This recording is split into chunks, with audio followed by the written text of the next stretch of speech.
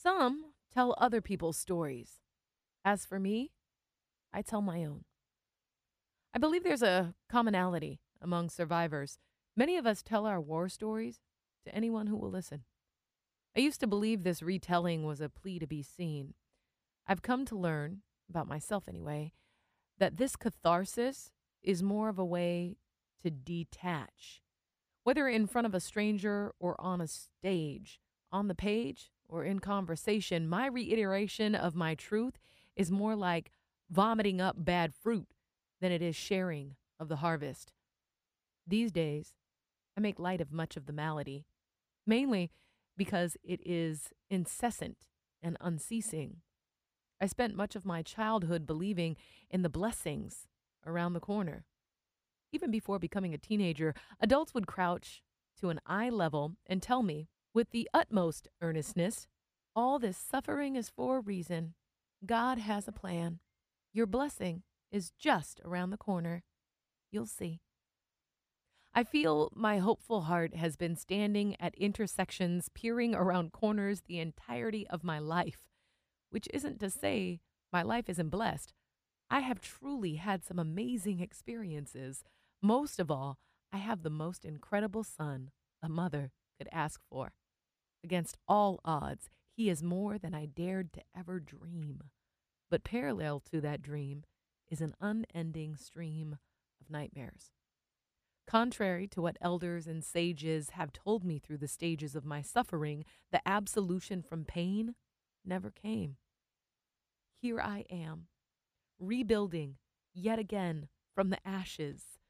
If the idea of being a phoenix ever looked attractive, the question you should ask is whether or not there is suffering in the flames. And will I grow weary of the taste of charred remains? Pain is a renewable resource, and I've grown tired of being a refinery.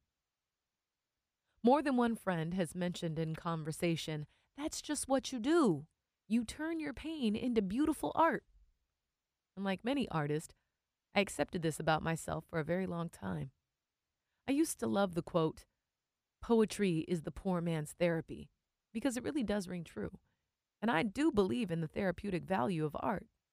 However, I began to confront the idea that if we, as artists, identify as such through our transmuted pain, to sustain our identity, we need more fuel to refine in order to define. As Eckhart Tolle discusses in The Power of Now, the ego attaches itself to identity for validation. Such is the case with veterans who are still prisoners of their experience in war, high school burnouts who relive their glory days, and artists who keep telling their same sad story, all one and the same. As for me, I'm tired. For a while, I stopped creating art because I thought perhaps I was attracting tragedy in order to feed the refinery. Exhausted, I thought I should crucify the artist if it would stop all this torment and torrent. Not only did the waves keep coming, I had willingly told myself not to swim. I folded my fins and fell to the bottom of the ocean, gazing up at fish with wings, tempest tossed. I have always been such a heavy little thing. I found it is equally easy to swim as it is to sink. And of all the things I lost along the way, youth, beauty, my metabolism, hope is what I miss most. You see, hope floats. Optimism always had a way of helping me bubble back to the surface. Looking to a fortunate future was often a pocket of air that lifted me from my deepest despair on the ocean floor to the air where I could breathe once more. And sometimes, when I couldn't see past today, I would turn to my hate, and it too would motivate me. Anger is more useful than despair. Lately, I lack the energy for either. I feel like Sisyphus. No matter what I try, or how I choose to push my boulder up the hill, be it through fury, faith, or sheer will, I end up back at the bottom, crushed by the weight of it all. I have come to a point that I wonder why I even try at all. I don't want to dance anymore. My feet hurt, I tell you. Music doesn't really sound the same to me. Even a sweet melody strikes me melancholy and morose. All the things I used to love no longer bring me joy. They start off sweet and then sit bitter between my teeth, gritty and gristled, unfit to swallow.